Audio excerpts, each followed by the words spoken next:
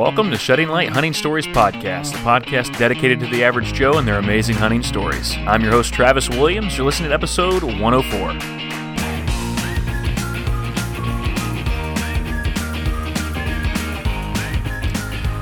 Hey guys, welcome to the show. This episode is brought to you by overly priced yet very delicious Nespresso coffee. That is some good stuff. So get this, I got to tell you this quick story. I drink a lot of coffee. You guys know that, or at least I think you know that. I talk about it a lot, drink a lot of good coffee, and my wife went and bought a Nespresso coffee machine. They're not really a sponsor. I have no sponsors, but she went and bought me that for Christmas. And then the week after New Year's, my wife wanted to do a cleanse. All fruit, all vegetables, nothing else. And I thought, okay, I could probably handle that until like the day before she tells me, oh, there's no caffeine allowed on this cleanse. That was a deal breaker. If I didn't love my wife, that was pretty much... So my wife buys me an espresso machine. I increase my intake of caffeine like between Christmas and New Year's like twofold, and then I have to go cold turkey on January 2nd. But I was able to do it. I went a few days there. I did get some headaches, made it through, and thankfully I'm on the other side. I did lose 10 pounds to 2 inches, so that was 2 inches off my waist, and so that was cool. But I'm back to drinking my coffee, and it's awesome. So just thought I'd share that with you for some reason. It has nothing to do with hunting, but anyway, I thought I'd tell you that. Guys, real excited. I've got a video that I just released on YouTube, Instagram TV, which I didn't even really know what that was until yesterday. It's on our Facebook page, Shedding Light Outdoors. Just search anywhere and you can check that out if you're already subscribed, which I hope that you are. You've already seen it probably. It's my Not Just a Doe video. I kind of was thinking with this video, I had some really good footage from an October doe hunt where all the pieces lined up. I had 3 cameras running, fantastic B-roll, everything was really good. And I thought, man, I can make a really good video. But then as I went to start to make it, I couldn't just make a regular doe video. I just thought, man, I've seen so many, and I know what happens. You post it, and 100 people watch it, and they give you a thumbs up, and it's just a doe video. And we all love shooting does, I think. We love the meat. We know all that. So I thought I'd do a video to kind of represent that whole feeling that I had, that it's not just a doe video. There's so much more beyond that hunt. I know we get excited about, a lot of us, I think, are excited about trophy hunting and maybe not trophy hunting, but getting a trophy, getting a big buck. And at the same time, there's some of us that are all focused on meat. And I'm somewhere in between. I love the meat in my freezer, but I also love the horns, and so it's all important to me. And so I thought I'd create a video that kind of represented that. It's 2 minutes, 30 seconds long. I'm going to drop the link in this description so you can check it out, and I'd love to hear your comments, your thoughts on it. It's done very well for a doe video, and I really appreciate if you've watched it already and supported. I really appreciate that. We'll talk a little bit more about that whole editing process and kind of where that went in my mind at the end. But speaking of big bucks, today's guest is a guest that once again was recommended to me, and I'm so glad that he was. This guy is an average Joe from Minnesota. His name's Kyle Dulek, and Kyle, he's a car salesman, great guy, super nice guy, enjoyed talking to him, and up until this year, he shot some nice bucks, shot some bucks maybe in the 130s, and he's got some nice hunting properties, nothing like high fences or anything crazy like that, but then this year, he shot a buck. A big buck. And then a little bit later in the season, he shot another buck. And then at the end of the season, he shot a buck. The buck. And this story just blows my mind how a guy who's not got sponsors, not got anything crazy going on, he's just a guy like you and I. The Lord truly blessed this guy this season, along with some great choices that he made. And so I am excited to share this episode with you, like any episode. So make sure you hit subscribe. If you enjoy this, please share it. Let's get the word out there. Let's grow this podcast. It's not just mine, it's yours. This is the everyday, average Joe, blue-collar guys podcast. At least that's what I hope it is. And anybody can listen, but that's who I'm aiming for. And if you enjoy it, please like it, share it, and hit a review if you enjoy it. All that said, we're going to go right into this. This is a great story. We go from start to finish, and I think you're going to enjoy it, and I'm going to stop rambling. So here is Kyle Dulek. Well, joining me today from Southeast Minnesota is Kyle Dulek. Kyle, how you doing, man? I'm doing good. How about yourself? Oh, just living the dream, doing well. It's a nice day here in Ohio. How about Minnesota? What's the weather like up there? Yeah, not too bad. Upper 30s. We just kind of got out of a cold snap. It was cold, freezing 0 to 10 degrees a couple weeks ago, but we got a heat wave right now. Not too bad, like 37 degrees. Most people in the country are like 37 that's cold, man. That's cold, but not in Minnesota. No, we're loving it. Oh, that's cool, man. Well, tell us a little bit about yourself. What do you do for a living? Tell us about life there in Minnesota. Yeah, you bet. 38 years old. I work for a car dealership. I'm a car salesman of all things. My first real job, I was 16 years old and wanted a car, and my folks said, get a job and save some money. So I started washing cars every day after school and never left. 22 years with the same company. It's called Dahl Automotive out of La Crosse, Wisconsin. And I sell cars for a living. Okay, cool, man. Hey, that's people need them. That's never going out of style. No, not yet anyways. Cool, man. Wife, kids, family, all that kind of stuff. Yep. Same girl, 22 years. I got 3 little ones, twin girls that are 8. And then I've got a 6-year-old little man, my boy, Caden. And yeah, it's high school sweethearts. Oh man, that's awesome. Living the dream there. And how big's your town? Less than 500 people. It's a little bitty town, right off of an interstate. And I drive 15 minutes to work to a bigger city across the river, La Crosse, Wisconsin. But yeah, I grew up small town living, and everybody knows everybody. It's a cool community. Lived here since I was 5. Oh, that's cool, man. Very cool. Well, I'm reaching out today, so I don't get a lot of recommendations of usually guys will say, hey, I want to come on the podcast. But today, got a recommendation for you from a guy named Alex, and I think you know Alex. And Alex said, I need to have you on the show because you killed a lot of deer this year, I think, and not only that, but there might be one that may have gone a little over that magic 200 number. So wanted to hear that story along with just how your season went, but I thought we'd kind of build up to it a little bit. And I wanted to hear a little bit just kind of the Minnesota hunting experience growing up for you. So what was that like? I don't know that I've had... If I have, I don't even remember, but I don't know if I've had another guest on from Minnesota. So Kyle, tell us a little bit about what that was like for you growing up, just some of your experiences, any stories you remember from the early days. Yeah, you bet. I've been around it my whole life. My whole family grew up hunting. And I remember as a kid, watching my dad go out hunting, and he really influenced me, my grandpa, my uncles. And we had a family farm on my dad's side, and it was a big hunting party. And back then it was more of meat and fill in the freezer, but they've shot a lot of big deers. I remember just going there and being in awe of, there was 20 guys, a part of a party hunt. And as everybody got older, they all kind of went their separate ways. So, I started hunting with just my uncle, my brother, and I've got, grade school classmates, high school. We stayed tight over the years. So we got our kind of little thing that we do. And, we hunt our each little ground. Every once in a while, we'll get together and do some deer drives. But for the most part, it's the same area I've been hunting. I remember how I got hooked. I was maybe 10 or 11 and old enough to go sit with my dad. I wasn't hunting at the time, looking forward to gun safety. And we were sitting on the ground against a tree, and I watched him shoot one of the biggest deer at the time. I thought, I think it was an 8-pointer with like an 18-inch spread. And I was sitting on one side of the tree watching one side. He was on the other side, and he poked me, and I watched him shoot it and it fall. And I was hooked ever since. I couldn't wait to go hunting. So I've never missed a deer season since I was 12. Oh, wow. I'm 38 right now. So that's what we live for. We love it. We talk about it 365 days a year around here. And, not a lot of deer. I've seen a lot of nice ones over the years, but I've usually, shot a few does and your typical 8-pointers, 17, 18-inch spread. And, 5, 6 years ago, I kind of made a conscious effort to let all those go, just trying to shoot something nicer. But I make my own venison. We process it ourselves. We hang it ourselves. And, it's just one of those years where it was a dream season. Everything came together, and I'm still in awe. I can't believe it.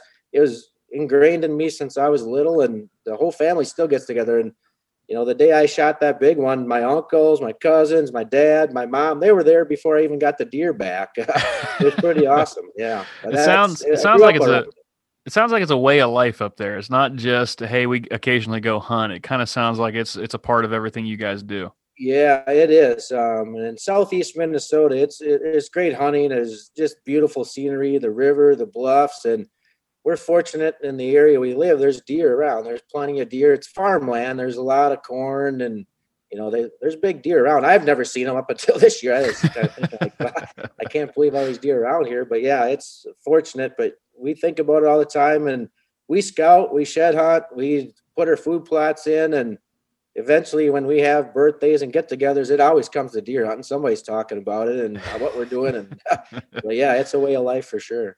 Oh man, I was reading through a book. I got a book for Christmas, and it's the history of the Boone and Crockett Club, which I've never entered. I'd love to, but the Boone and Crockett Club. I was looking at a graphic that I sent to my buddy, and it was basically it's a distribution map of white-tailed deer entries for the Boone and Crockett Club from 1830 through 1979. And it's basically kind of got like this little collar chart, if you can picture that, with like all these little squares for counties. And it's saying like, dark represents like 6 entries or more. And then like a light gray, there's like 1 or 2 entries. And I look at my state, and shockingly, not shockingly, I've heard it. Ohio just didn't have a lot between 1830 and 1979. Like across the state, there's like maybe, I'm looking at 10 squares. Only a couple of them are darker that had more than 6 entries. And like there's maybe 1 from my county during that time. But if I go on up to Minnesota, that whole, like your whole northern part of your state, and even like the other part, is just black. Like, so from 1830 to 1979, it just looked like there are a lot of big deer coming out of Minnesota. It like growing up, is that something you experienced? Did you see like a lot of big deer? Was that kind of the norm, or did that kind of fizzle out a little bit? Yeah, we've seen a lot of big deer. Back when I grew up, it was more of hunting the meat. It wasn't about a lot of big deer. A lot of the big deer my grandpa shot, they didn't even think about the horns just laid in the corner, and nobody ever did anything with them. And it wasn't even about that. And yeah, I would say, the last 10 to 15 years, it's really changed. I was shocked, northern Minnesota, as many Boone and Crockett bucks. And now you see, I'm kind of on the edge of like Houston County, Winona County, and, that's across the river from like the famed Buffalo County in Wisconsin. That's right directly across the river. But yeah, it's incredible. And I remember the first thing I remember looking at is, you ever see the legendary Whitetails magazine? Oh, yeah.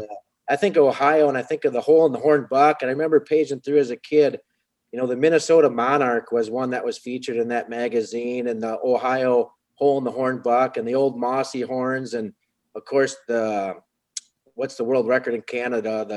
The Mile Hansen buck. And yeah, I just remember as a kid, I still have that magazine. I was going to dig it out the other day just to page through it again. But, now it's starting to be surprising. I think Ohio, and, I think huge deer in Ohio. I thought like, man, they got big ones over there. You see a lot of it lately. And, sometimes maybe we take it for granted, I think northern states are a little tough now because I guess they got wolves up there. I've seen a lot of that. Yeah. We're starting to shift closer to the bluff country, but it's just crazy how much it changes. Yeah. Growing up, saw a lot of deer, but if you talk to the old timers around here, they didn't see a lot of deer growing up. So I kind of had this impression until I read this book. I should know my history a little bit better, but I guess, the guys that are like in their 60s, 70s, there wasn't a ton of deer, but it wasn't always that way. It's because during the Depression, that pre-area, there was no regulations, and guys just decimated herds across the United States until they finally put some laws into place. And I think that's part of, just that management aspect that kind of came into hunting that had to be there, whether you're hunting for meat, whether you're hunting for horns, either way. we're all on the same team, right? Yeah, And absolutely. you got to have that herd be healthy and do well. And I'm glad to see that it's still going well in Minnesota. It seems like. Yeah, my grandpa told me stories there. They'd be lucky to see a deer in any season. There Hmm. was years in Minnesota, like you said, I think the herd got decimated and until the regulations came, but there was times where they'd go 2 or 3 years, they'd be lucky to see one or two deer all year. So Yeah. totally different. I grew up in a different era. I'm used to seeing deer. There's a lot more private land. It used to when they hunted, they'd have access to 600 acres and they would push the land. Now that's all sold off in little bitty 40s, and it's a different world than It what it was is back then. that what you just said is it seems like that is the case across the United States. Yeah. I've talked about this with my buddies. Like growing up, all I knew was deer drives and deer pushing and Yep. that kind of thing. And that style is just it's evaporating. It's becoming harder and harder to do that. There's leases and like you said, Yep. little chunks, and it's just harder to do that. And then you got a lot of guys that bow hunt and don't want, guys pushing, driving their land and that type of thing. So you have a lot of different elements. So you kind of grew up with that style. Is that something that you stuck with? Is it still something you still do, or did you kind of shift into bow hunting? Kind of what? Talk a little bit about has things stayed the same since you grew up, or have they changed a little bit in your approach? Changed a lot. We grew up pushing deer and group of 20 guys, and everybody kind of went their separate ways. Now I mostly sit, and yeah, I moved into bow hunting, 7, 8 years ago, and that really opened my eye. I mean, way more natural. I'm used to running deer and pushing them through the woods, and just when you're sitting with a bow early season, it's actually nice out, and they're a lot more natural. It definitely changed how I hunt. But for the most part, I sit. I'll have family come and we'll go to one stand, this stand, and we do a little bit of deer drives at the end of the year if somebody's looking to field tags, but totally different approach. And I do own some land now, so it's a little bit different when you're on your own land and trying to manage. I don't have enough to manage, but I don't really tell anybody, here's what you can shoot and don't shoot. They all kind of know, don't shoot little ones if you can. But yeah, totally different. And bow hunting changed that. Just, you can spend so much time. Before I'd have a week of season, and if I did get off of work, you'd hunt a couple of days, and you made those days count. If you were hunting, you were out there trying to shoot something. Now I take 2 weeks off. I hunt bow season in Minnesota. The laws have changed so much, even recently, how many deer you can take. And I'm in a zone where, there's a CWD season. So we could hunt from September all the way to the end of December. And it was totally different than what I was used to. For many years in Minnesota, one buck, if you shot one with your bow, you were done for buck. No more bucks. If you couldn't shoot one with a gun.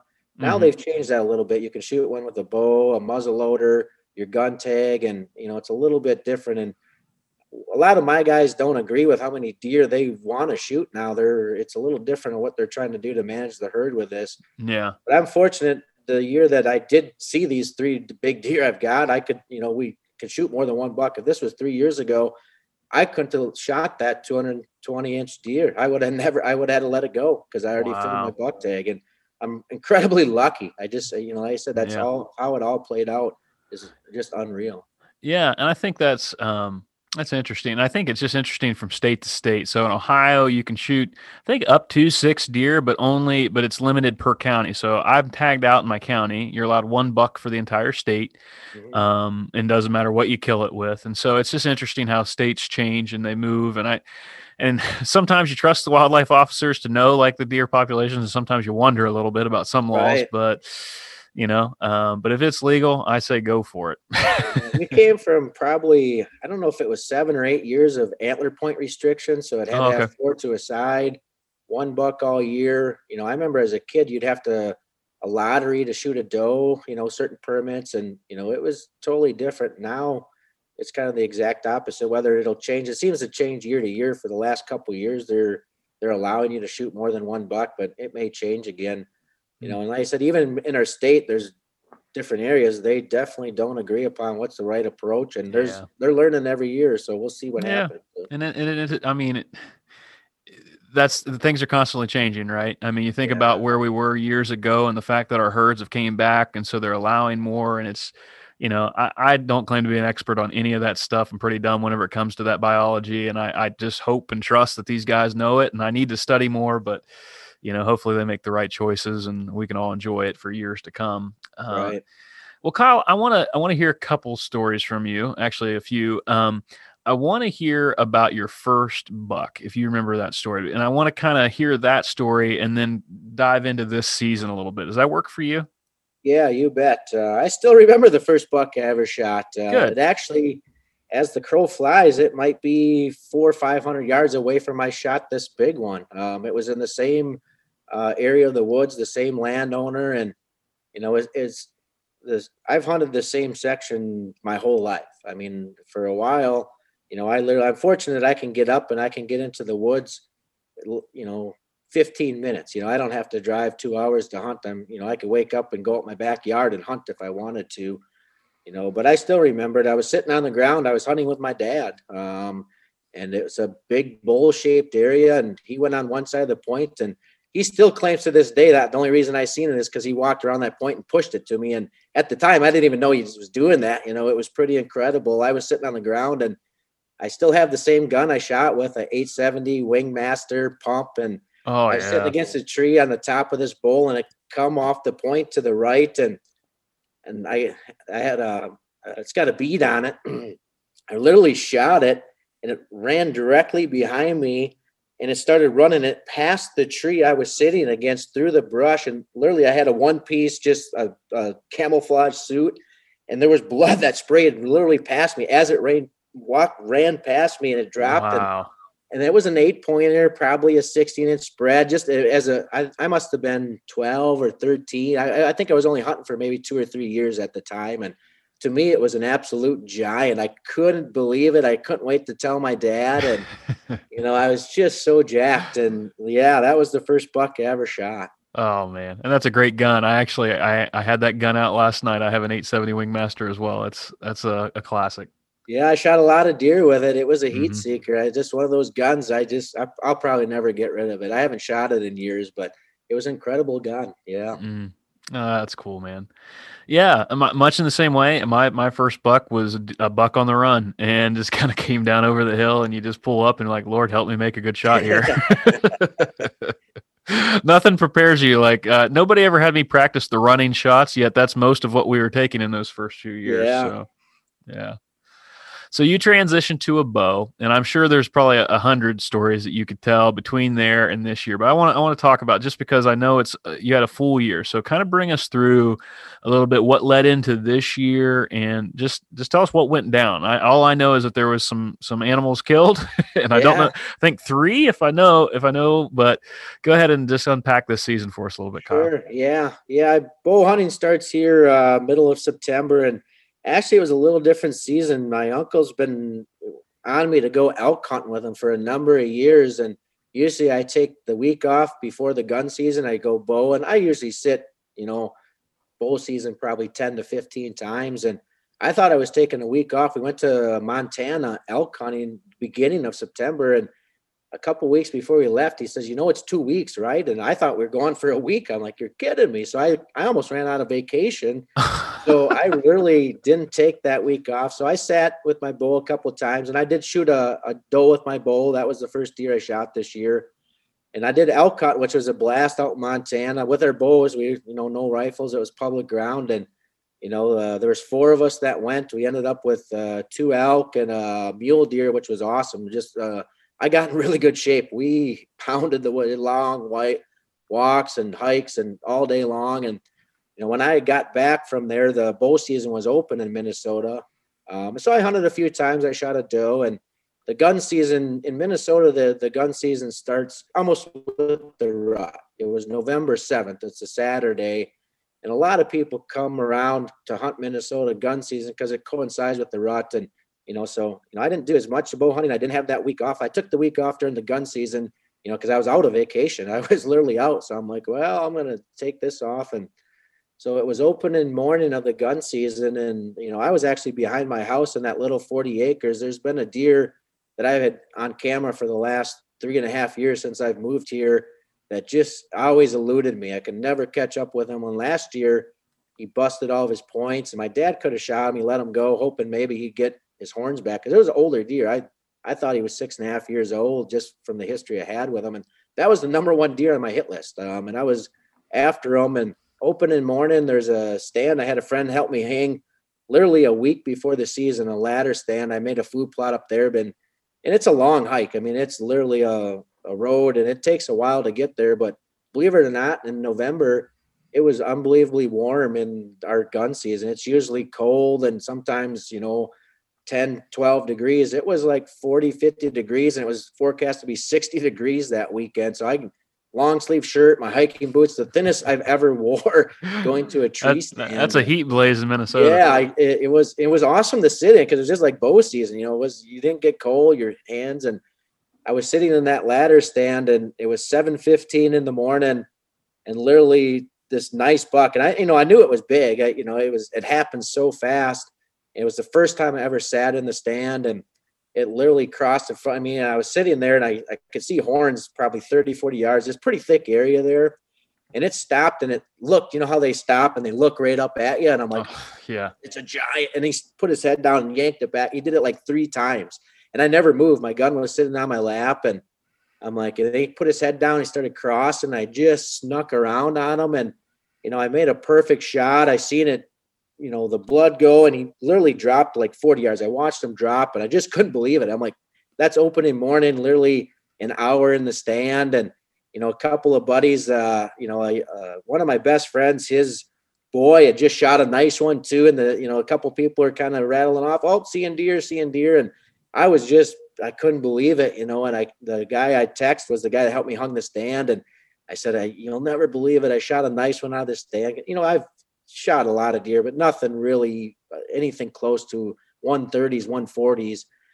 And that was the 170-inch 11-pointer. That was opening morning. Wow. And when I got to him, I knew he was big and it was massy. And when I walked to him, I waited, probably 20 minutes. I couldn't take it anymore. I could see his belly and he was down. And, I got to him, and it's one of them deer that got bigger. Usually you get that little shrinkage, and this one got bigger. And it was by far one of the biggest deer I've ever seen, in hunting. And I couldn't believe it. That was opening morning.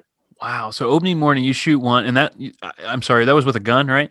That was a shotgun, yeah. Shotgun season. So you guys break down your seasons real quick so I can kind of follow along. So you have shotguns. You said archery kind of lasts a long time through there.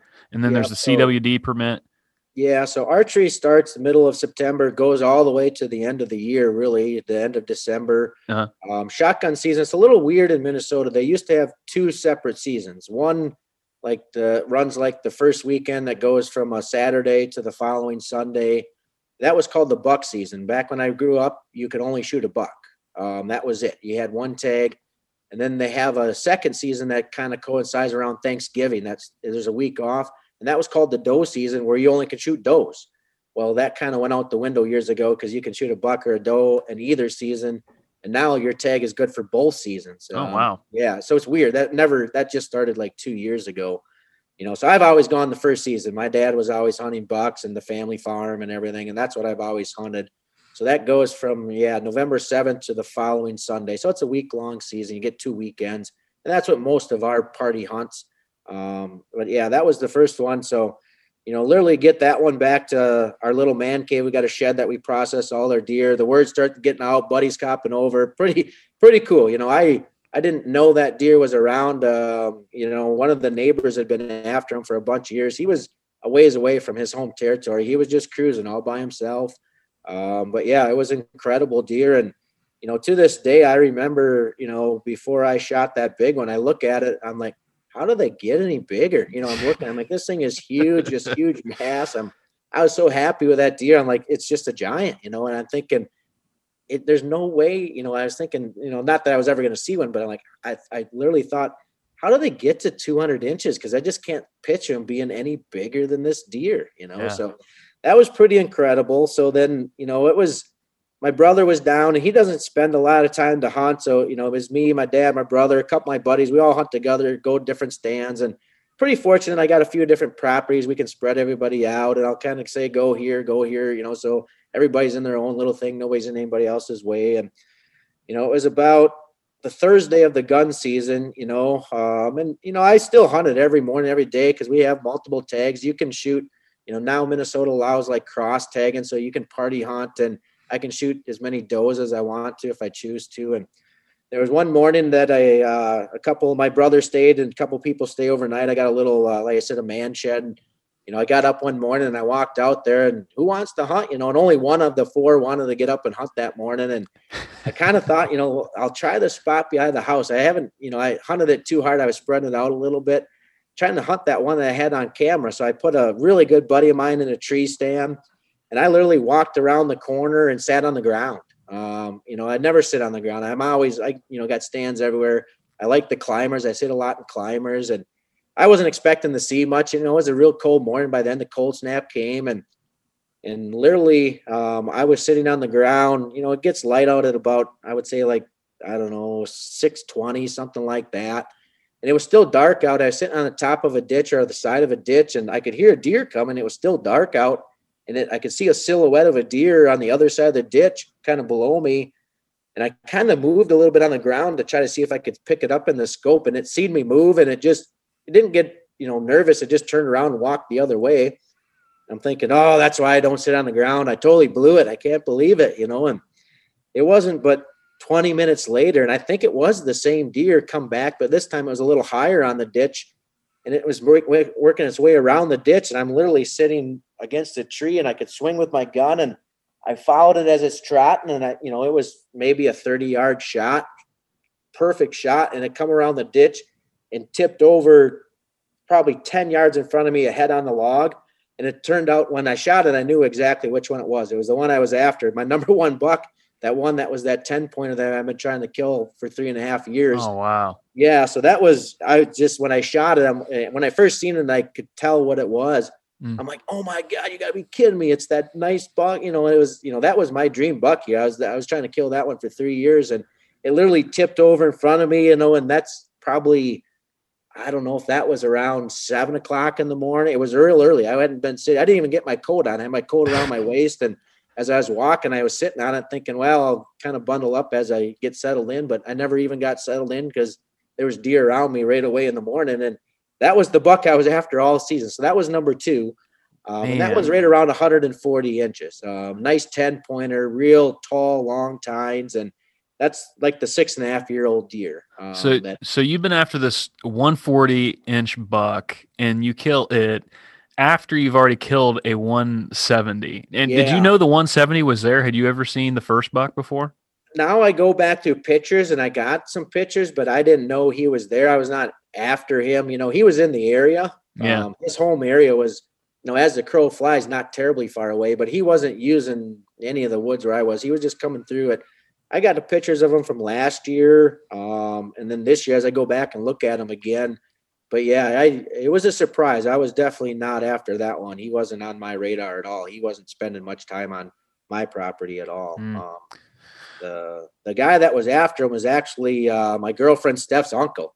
He knew about him. He was hunting him for the last, I think, 3 years. We've always talked about him, but and he hunts maybe a mile away or something like that. It's amazing how far this past year, I started piecing together how far these deer actually move, during the season. And it's, sometimes you just think that's their bedding area right up there, and this is where they move because you have a couple trail cam pictures, but we don't fathom that these deer can literally go a couple miles. It's nothing for them to go miles from their home range. And yeah, definitely. And they change, their fall, summer range is totally different where they winter. And yeah, I mean, it's not uncommon where I'll have a picture of a deer and somebody that lives 5 miles away has a picture of the same deer, It's like, wow, That's insane. But yeah, that was up until that point. I'm thinking, wow, what an unbelievable season. I'm just blessed. When I shot that one, bring it back to the shed, and the people that didn't go hunting didn't even hardly hear me shoot that one, but wow. Well, Kyle, before I want to get to this last hunt. I'm foaming here to get to it, but I want to ask, just because guys will be this is a hunting stories podcast, right? Love the stories. That's what I'm all about. But you killed 3 giant bucks this year. I have to ask you, is there any tactics or any, what was it just, you should have gone out and played the lottery? Were you just getting lucky? What do you think contributed to your success, do you think? Definitely playing the wind. I mean, it sounds like a lot of luck, and it certainly is, but I'm a guy that all my clothes go in a tote. Every time I hunt, I take a shower before I go anywhere. when I hunt, my clothes come on, I come home, they come off, they go in a scent-free tote. And I definitely paid a lot more attention. I had a little more stands to hunt.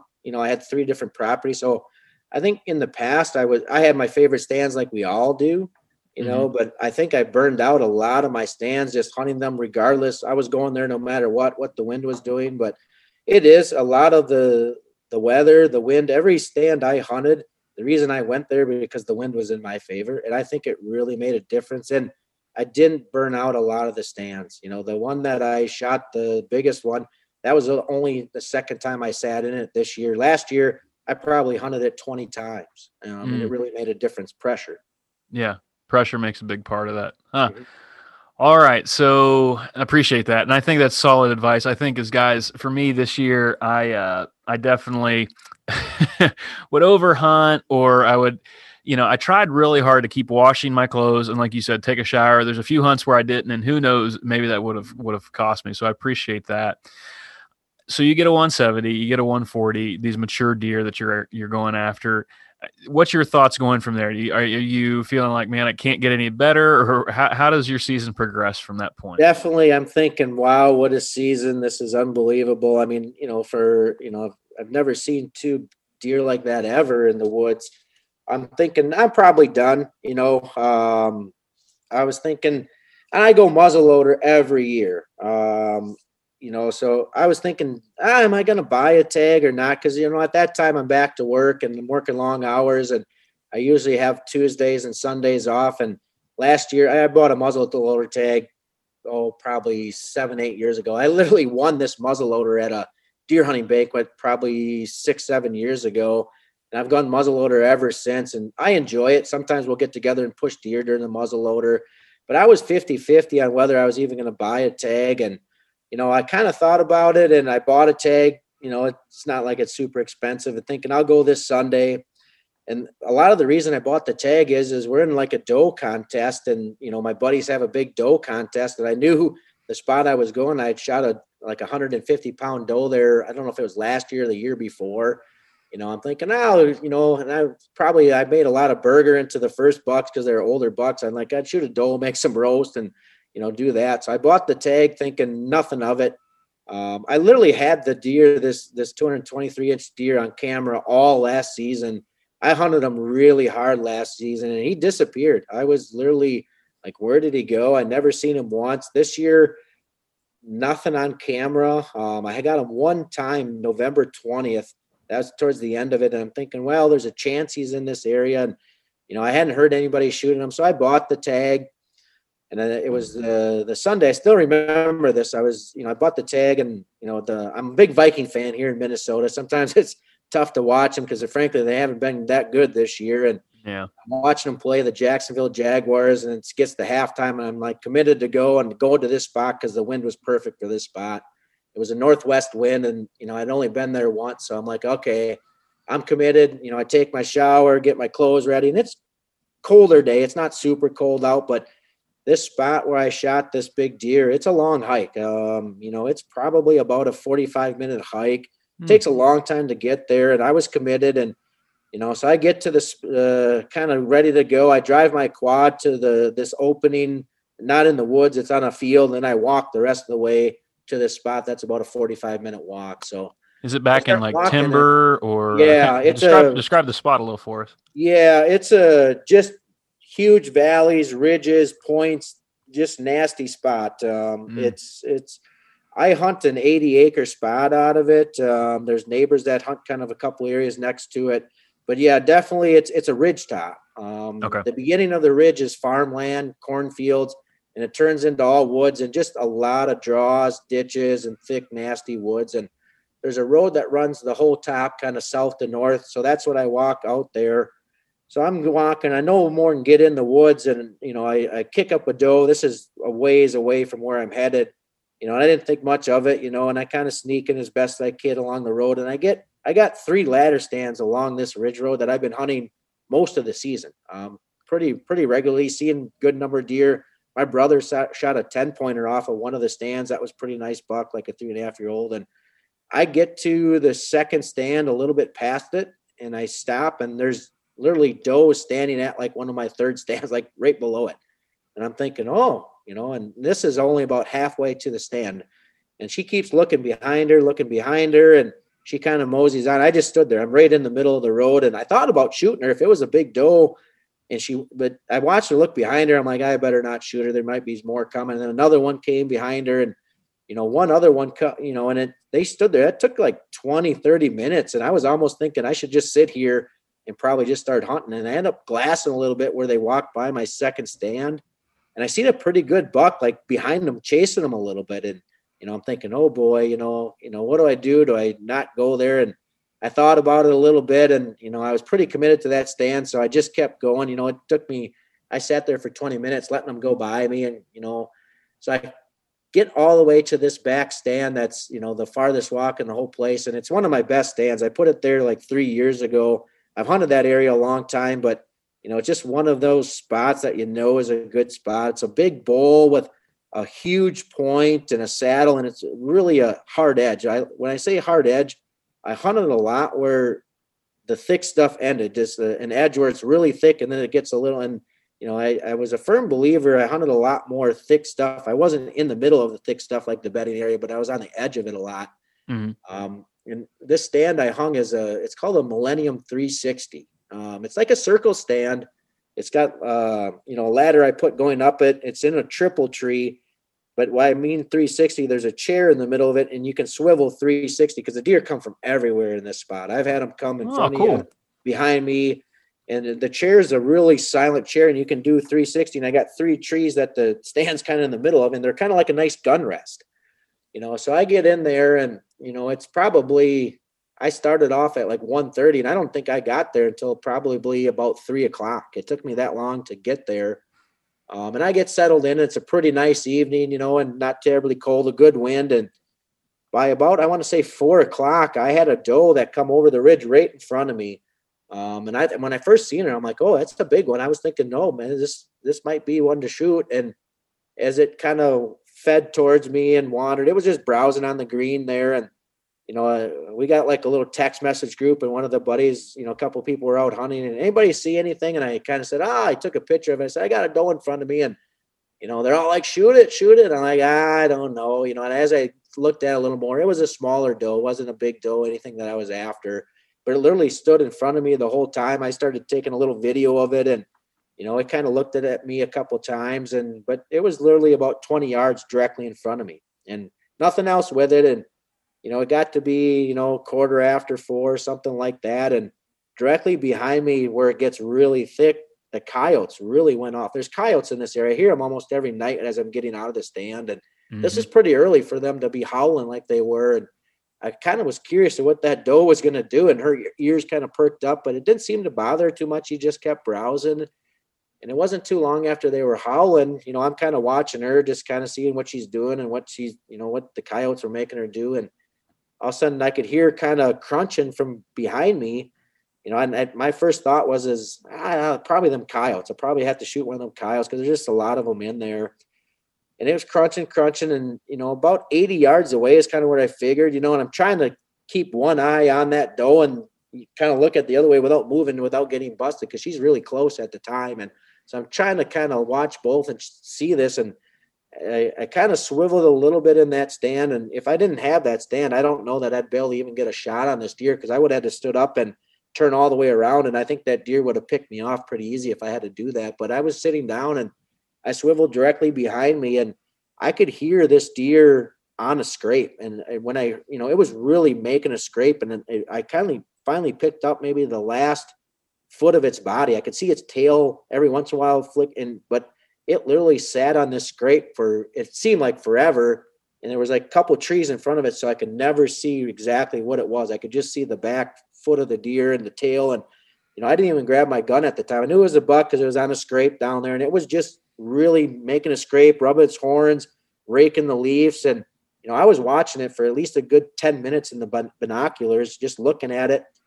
And all of a sudden it just moved enough in between the big trees that were blocking it where I caught the one side of the horns, and I'm like, 1, 2, 3, 4. I'm like, oh, and I'm like, right away, it was like, no mistake, like big buck. I'm like, oh, and then I kind of got a little serious, I'm like, that's a big one. But I only seen the one side that had the typical side. I didn't see any of the drop tine or the other side. And after that, I never looked at the rack ever again. I just knew it was a big one. And it flashed in my mind that like, yeah, probably won't shoot it unless it's a giant. Like, then all of a sudden I thought about it a little bit. I'm like, that mass on that typical side is way bigger than that 170-inch I shot. And it just thought, I mean, after that, I was like, no more looking at horns. It's a giant, just concentrate on the deer. And, it's starting to get a little dark out, and, it's still behind all the brush, and it's not moving past that scrape. And I'm thinking, I should probably grunt if I have like maybe 15 minutes of daylight before it gets dark out. And I thought about it. I'm like, I'm not going to do that. That other deer's still there, still looking, and it would still look down at this deer making a scrape. But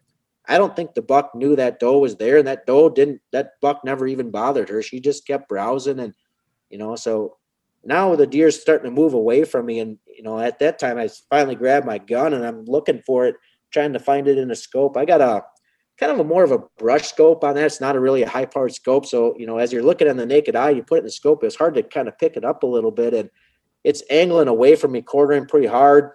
I'm kind of following it. Every once in a while I look outside the scope and kind of see it with my naked eye, just the body of it. Never, I didn't even look at the horns anymore. And literally it got to the top of this hill where one or two more steps, and, I picked it up at the very end. It was going to cross the hill and I probably would have never got a shot on it. So, and I'm sitting against the rest, literally against one of the trees with my muzzle loader there.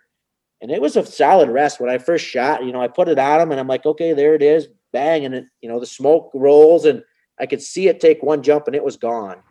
And, I kind of listened like, oh, what's going to, and I thought I heard it crash, but, you just never know. And when I shot, I was kind of 50-50 on whether, I knew it was a good shot, the rest, but, it was a longer shot. It wasn't the easiest shot. It was quartering away pretty hard. And, and I kind of like waited, and I knew it was a big deer. I was pretty excited. I got a shot on it thinking, okay, so I waited till it got really dark. I got down from the stand, and one of my buddies that was out hunting actually heard me shoot, and, I had texted one of the guys after I shot. I said, I'd seen another nice buck. I think it's a good one. Of course, all these guys know I shot the two deer, and I got pictures of horseshoes and like, you got to be kidding me. And, they're just, and I, didn't know if I hit it or not at the time. I told them like, I felt like it was a good shot. We'll see, and after I shot it, it was starting to get a little dark out. I stared at the tree where he was standing, where I knew he went over for, it felt like forever, but it was probably like 10 minutes, just trying to mark it. Cause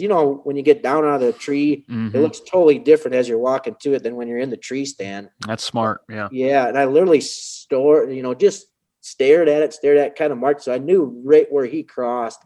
When I got down, that's all I looked at, and I waited a while, probably 10 minutes after it was dark just to see what would happen. And I kind of snuck up there a little bit, and right where he was standing and crossed, I couldn't find any blood. There was not a single drop of blood. I got a little nervous, like potentially did I miss him? With a muzzle loader, you never know, you got two pellets, and they can shoot different depending on your powder. And, if it gets warm, if it gets cold, it's totally different than a shotgun where you got pretty consistent shell and you don't have to worry about anything. And, there's a little road where the high point, and it has to cross right there. And I combed that just for the kind of a last ditch thing before I was going to get help there. And I found one or two small drops of blood, and I immediately just put one of my hats down, an orange, and I kind of backed out. And a couple of my buddies were texting me, and I told them, I'm going to come back to, come and grab you guys. There's two of my buddies that we're together pretty much all the time. We hunt together, and, they were done hunting, and I told them I would meet them right at the edge of the woods where it all started. And, I picked them guys up, and, at this time, I didn't even know how big of a deer were. They were like, you got the big one, because they knew about this deer I've been hunting last year. And I said, I don't know. I'm not sure, but I know it was a good one. And, we go all the way out there, and this, we get all the way out there and find where my hat was, and a drop here, a drop there. It's a pretty defined trail, and we were following a trail with the drop here, not really good blood. And all of a sudden you could see trees starting to crash, and it literally only went maybe 20, 30 yards from where I put my hat down. And then, of course, it was incredible. I was actually the last guy in the line. The two of them were in front of me, and they seen it before I did, and they're just hooting and hollering and hugging me. And I'm like, I didn't even know what it was. And all of a sudden I could see the non-typical side, and I'm like, I knew right away which deer it was. And we celebrated. We sat there probably 20, 30 minutes, just can't believe it, looking at it, celebrating it. It was something I'll remember for the rest of my life for sure. Oh my goodness! And this deer, I was on your profile and saw the picture. This buck, can you describe what he looks like? Just Yeah, yeah, pretty incredible. It's 25 points. One side, the typical side, is 7 points, like 6-inch main beams, really huge mass, tall tines. The other side is 18 points. It's got just a really nice drop tine. I want to say it's like an 8-inch drop tine. Still got velvet on the bottom of the drop tine, Oh which yeah, I is just really see that now. cool. It's a deer you dream about. It's got a flyer next to the drop tine. It's got like eye guards. One side's got a triple brow tine. Its inside spread, I think, was just under 21 inches. Nothing's official yet, but I did have a Boone and Crockett score of a guy that lives in the area, a big deer hunter. Green scored at 223 and 6/8, which is incredible. Yeah. And it's one of those deer where, you remember I was telling you about that 170. How do they get any bigger? That 170 fits right inside this one, and it makes it look tiny. It's one of those deer where every time I look at it, it's like, oh, I can't believe it. But yeah, it's incredible. Something that's just something you dream about for sure. Oh man. Yeah, I mean, to shoot, I think there's a lot of guys on here, and granted, there's probably got to be some guys that are jealous and feel that because there's guys that just want to shoot a 140. And I'm probably one of them. A 140. I would have been happy with a 140. You bet. That's the one I was after. Exactly, and up until this year, what was your biggest buck prior to this? I would probably say a 130 class deer. I've Yeah. shot a couple nice 8-pointers with good spread. I've shot 110 that was smaller, but yeah, I would definitely nothing bigger than the 130s for sure. So now that you've shot a 220, I got some questions for you. Interviewing a guy that shot a 200-inch deer, are magazines contacting you? Are you getting sponsors? What happens after you shoot a 200-inch buck, Kyle? Yeah, it's pretty cool. I mean, there's a lot of, it's overwhelming at first, even before I got out of the woods, the amount of phone calls and texts and, so my buddy took a picture and put it on a group message, and, I had 20 people waiting for me before I even got the deer home. It's pretty incredible. Yeah. I mean, it was awesome. I got there and I couldn't believe it. It took us a long time to get them out. I mean, it was way back there long, it was probably like 8:30 when we got home. And yeah, really, in my small little town, kind of, I joke around with it, local celebrity. All my buddies at work deer hunt, and of course they're after big ones too, and they all heard about it. And yeah, it's pretty cool. The Outdoor Lives. There'll be a couple interviews, a couple magazines that'll be in. North American Whitetail contacted me. There's a company that's owned by like Buckmasters called Rack Magazine or Racks Magazine out of Alabama area. Really neat. He sent me a couple of them. If you ever get a chance, check that out. That Racks Magazine. It's pretty incredible. Just kind of like me telling a story of just, nice quality deer. And, that was a pretty cool time. And the local newspapers did a interview. After I shot 2 of them, the one of the guys at work is like, oh, the outdoor guy wants to talk to you. And I kind of didn't want to really, publicize it too much, just because of the area I hunt, there are people like that, and after I shot that big one, he's like, you got to do the article. You got to do the article. And I did. And I'm glad I did. Super nice guy by the name of Jeff Brown, La Crosse Tribune. The same newspaper owns like 3 or 4 of them in this whole area. And when it went in the newspaper, that was like Christmas Eve. It really blew up after that. But yeah, it's pretty cool. No sponsorships or anything like that. I haven't really pursued a lot of that. Yeah. It was pretty cool putting it on a couple of the online Facebook message boards and, a couple of pictures. And, one of the coolest things, I didn't even think about it. We took a lot of pictures in the woods, a lot of pictures when we got it here. And, one of my good buddies that helped recover the deer, his sister is a fantastic photographer. She took family pictures of us last year. And he's like, you should really take good pictures of this deer. And I'm like, I'm glad you thought of that, because I was literally going to take it to the taxidermist that day. And she came over. And if you go on my Facebook page, them pictures are all, her name is Amber Thorson, and incredible. She did Great a fantastic pictures. job. Yeah. I'm glad I did that. I so professional. Did it. Yeah, it was awesome. But yeah, it's been overwhelming. I shot it December 6th, so it's kind of died down. I'm getting back to normal here a little bit, but yeah, it's been a fun ride. I'm still on the high yet. I still get people, that come to work and buy cars for me. Oh, I seen you in the paper. Congratulations. And yeah, with COVID too, we're still kind of, not a lot of people are traveling, and, I haven't seen a lot of my relatives I usually see at Christmas time and Thanksgiving and stuff, but yeah, it's been fun. It's That's been cool. awesome, really. Have you done any other podcasts? I didn't ask you that before we even got started on this. No, this is my first one. Holy A couple cow. of my buddies sent me a few names, and I just haven't pursued a lot of it yet. Yeah. But I might do one or two more, but I never really looked into it too much. But yeah, this is the first one I've done. Oh, I'm honored, man. That's awesome. Well, very You bet. cool. I'm sure I'm guessing that there'll be some others reaching out once this story kind of gets out there and people hear just the season that you had. Now, let me ask you one more question related to the 200 incher thing. I think guys get overwhelmed with that, and that just is like that magical number. And to shoot one that's 220 is just insane. And so I think sometimes there's always these guys. It's kind of like people wanting to talk to a celebrity and what's it like. And I think for you're a down to earth guy. That's what I like about you. And you just seem pretty like ordinary guy. Living in a small town, and you accomplished a goal that is just insane. It's just one of those things that worked out. Has there been anything negative? Has there been any downside to shooting a giant buck like that? Anything that comes to mind? Nothing too terrible. I mean, there's a few people I think that weren't too happy that maybe, knew it was in the area, maybe more bummed out than anything. And I would say the only negative is you get on the internet, on the Facebooks, and a lot of it is, high fence deer, guy paid hunt. And, a lot of people don't know you and have no idea. And anytime you shoot a big deer like that, that's the first thing they say is, guided hunt or high fence. And I just chuckle about it. It doesn't really bother me because they don't know me. They're not even from my area. But for the most part, where I'm at, it's been 100% positive. The locals here, I mean, we're all deer hunters. Everybody, I know so many people in the area. I grew up here. They all know I hunt. I know they hunt. And the amount of people that stopped over and checked it out and called me and texted me, and, it's been awesome. I mean, and that's small town, it's there's not a lot of deer like that, I've never seen one ever shot in this area like that. But for the most part, it's been really positive. Oh, that's good. I'm really glad that that's the case. And I hope maybe that's the case that can go across. I mean, you always have those guys that are going to troll and they have stuff to say. And it just, I don't know if it's human nature or what it is. Egos kind of flare up on the internet. But I think the more we can support each other and especially be happy for guys, because there are a lot of like giant bucks that are shot on high fences, and if somebody wants to pay for that and it's illegal, go for it. But I think we can be happy. We should be happy for a guy like you that's like us, hunting some good properties, and you get a chance at 3 big bucks in one season. Yeah.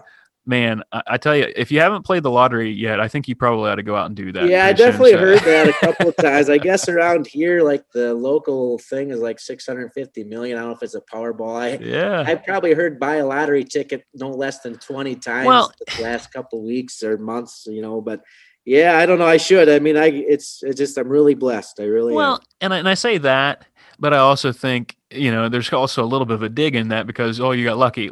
To shoot 3 bucks like that, Kyle, you have to be doing something right. Yeah, you have to know where the deer are. You have to be willing to, most guys aren't willing to hike 45 minutes back in on a property. So in one regard, yes, you have to be lucky, but on the other, you also have to know what you're doing. And so congratulations on putting those pieces of the puzzle together and going where the deer are. Yeah, you bet. Thank you. One of the other things too that really helped me out in the last 2 or 3 years, I spend a lot of time in here spring, shed hunting. And, I learned so much when, it's not overgrown. It's hard to put stands up in the summer and fall when everything's so thick, but my best spots that I've been hunting these last few years, I found during spring shed hunting and walking trails, and you can still see all the rubs, the scrapes, everything's defined, but that's probably one of my favorite things to do now is walk woods in the spring when, you learn so much. And that helped me out. It really did. I appreciate that advice. And my buddies told me that, and I don't do a lot of shed hunting, but I think this year more than ever, I want to spend more time on the scouting, and hopefully that'll cut down on the amount of hunts that I'm actually going out, so I'm making the most of the hunts that I have. So. Yeah, definitely scouting early before it gets, fall. I think that made a difference. I'm not that great of a shed hunter. I've only found a handful here or there. I got a couple buddies that are phenomenal, but for me, it's learning, and the woods looks totally different and you learn a lot, and that carries over. I appreciate that. Well, two questions to close out. Really appreciate your time today. First off, did you get an elk? I didn't, we kind of left that story. Did you have any luck in elk season back there? I did not get one. Okay. I seen a couple. I mean, I seen giant elk, but with a bow, it was really tough. I Yeah. had one where I potentially could have shot, like it just had two antennas go straight up, and I didn't shoot at that one. But my uncle did, and the one other guy did. But I personally did not get an elk. Oh, Kyle, I can't believe you would not get an elk like that. I mean, I don't know why I'm even interviewing. I'm just kidding. Yeah. Those elk are tricky, man. I tell you, with a bow, it is such a different game, and it's a blast. Well, I wanted to find out. I thought if you got an elk too, I mean, that is the perfect season. So yeah, I hear you. I hear you. One day maybe. So where do you go from here? You've just shot 3 giant bucks in 1 year. Where do you go? Do you have any? First off, are you done for the season? Do you have any more tags? Are you no, done? the season's all done. Okay. After I shot that last one, I was, that was kind of it for me. We did a couple more, party hunting with people wanting to fill tags, and I'm almost embarrassed to say it, but I see a couple more nice bucks driving deer with buddies, and I might potentially. I didn't pull up and even, think about shooting a couple of them, but there was a couple of them that I see that. It was one of those years, Travis, where I felt like no matter where I was driving the thickest, even I was trying just to move deer to other people. I just was a magnet. I mean, it was kind of crazy, but I didn't shoot any more deer. The season's over with now. And after that last one, I was pretty much done. I mean, it was, pretty awesome season. And that was just the icing on the cake. But, as far as next year, I mean, I'm going to do the same habits I do. I mean, I would not be shocked if I didn't see a deer next year. I might have used up all my luck this year. Yeah. But I'm going to do the same thing. I'm going to, do my shed hunting, put my food plots in, move a couple stands. And I found a couple good spots, of course, late season hunting, but I'm not going to do much different. And, I don't think I'm going to come across anything like I did this year. But I'm going to try and see what happens. Does your standards change at all after shooting a 200-inch buck? Do you say, well, I'm going to let the 140 go next year, or is it? I don't know. I'm not sure because I've never seen a ton of 140s. It would be tough. It would really be tough because I haven't shot a lot of huge deer in my life. But I see, when I was pushing deer in the late seasons, those are still giant deer to me, and I don't know. I mean, it would be awfully tough. I guess. We'll see what happens if I have anything nice on camera, and I'll scout if there's something. I've never been where I'm only going to hold out for one deer, that deer, or nothing. It's not, that's not how I hunt. I'm going to try to do the same thing. And, I may let, if I'm seeing decent ones on camera, but I don't know that, a 150s or anything, I think I'm still shooting it. I don't know that I could let that go. I love that, man. I love that. Man, that's awesome. Well, Kyle, I just want to say thank you so much for giving us some of your time today and telling such amazing stories. And I think it's encouraging to guys to listen to know, hey, maybe we're not going to have the same type of year as you. Maybe that'll never happen. But just you never know what will happen when you put yourself in those situations. Hunt smart, play the wind, go in and learn the places, scout, and give yourself an opportunity and see what the Lord throws in front of you, and just looking for those opportunities. That's encouraging, I think, to anybody listening. It can happen. So Absolutely. That's why we go. So, well, Kyle, once again, I just want to say thanks, man, for coming on. I really appreciate it. Yeah, I appreciate you having me. It was great to talk. Like I said, this is my first podcast ever. I enjoyed it. This was a great time. No, you did a great job, and I hope to talk to you soon. We'll maybe see how next year plays out for you, and maybe we'll have you back on for some more stories, all right? Yeah, very nice. All right, man. Well, you take care and have a great day. You as well. Thanks, Travis. What a crazy season for Kyle Dulac. I can't be happier for that guy. And, maybe you're like me a little bit, kind of a little jealous, like, man, that's just nuts. And then, something I said during the podcast that I kind of started regretting after I said it was, oh, have you played the lottery? And he said so many people have asked him that. And I got to thinking, that's kind of a rude thing to say almost. It's like, man, you just got lucky. You got real lucky. And did Kyle get lucky? Well, yeah, I think Kyle did get lucky. I mean, to shoot that many bucks, and he had never shot any that big before, was there some luck involved? I'm sure there had to be, some sort of luck or whatever you want to call that.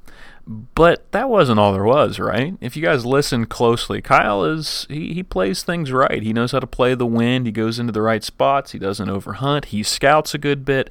So this guy is a good hunter. He knows what he's doing. And so it kind of begs that question, which was it? Was it his skill that got him these bucks, or was it luck or providence or the Lord's will, however you want to talk about it? You know, if you're a Christian, you might already know this. If you don't know, in Christian circles, sometimes there's this debate. This is kind of where my mind went on this. There's this debate on, do we have free will as Christians, like a choice? It's all up to us and our choice. Or is it a word called sovereignty? Is it all up to God? Like if God is most powerful and overall, then he knows everything that's going to happen. So anything that happens, like you coming to the Lord or anything that happens, is all up to him. And so you have like these two camps, and I'll be honest, sometimes it's split churches. People have fought over this, like one or the other. You know, is it free will? I get my own way and I choose. Or is it God has all the power and I get no say in anything? And I just got to point out some verses real quick, and I want you to follow me on why I'm thinking this. Jeremiah 1:5, before I formed you in the womb, I knew you, and before you were born, I consecrated you. So verse kind of talking about before you're even born.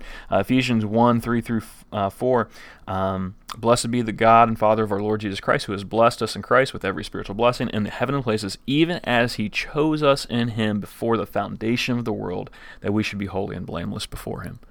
So you read verses like that, and you're like, man, God knows what he's doing. There's verses that talk about how God has to open a person's heart before they can come to him. But then the flip side, you look over on the other side, and there's some verses that say, like Proverbs 16:9, the heart of a man plans his ways, but the Lord establishes his steps. John 7:17, if anyone's will is to do God's will, he will know whether the teaching is from God. So if anyone's will is to do God's will. So it sounds like, and there's 100 other verses on both sides of that coin, there's these verses that kind of support both. And so which is it? I go back to editing my video. I knew whenever I started editing my dough video that I wanted something special. I wanted something unique, and I didn't want to just go with the status quo. But I didn't know how I was going to get there exactly. I knew what the end result was going to be. I had that in my head. I knew how I wanted the end of my video to turn out. I wanted it to end with the epic shot on the dough, me getting excited, and then me talking about the experience, but I didn't quite have it all pieced together. So what I did is I just kind of started working, and I'd put a clip in, and then I would see what it was, and then I would adjust my voiceover, and I would do these different things, and I kind of played with it as I went. There's some things I had to like go back and redo and take things out. And in the end result, I got a video that I'm very proud of. And I think about how God works with us. Does God know the full picture? I think sure. If he wants to know the whole picture of our lives, he can.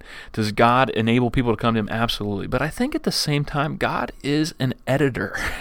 He is a creator. He is a content creator. And he wants to not just have, if I just knew exactly what it was going to be and I just laid it out, there's no enjoyment. I think God wants to interact with us. I think he gives us free choice on some things, and he enables us to make choices and decisions.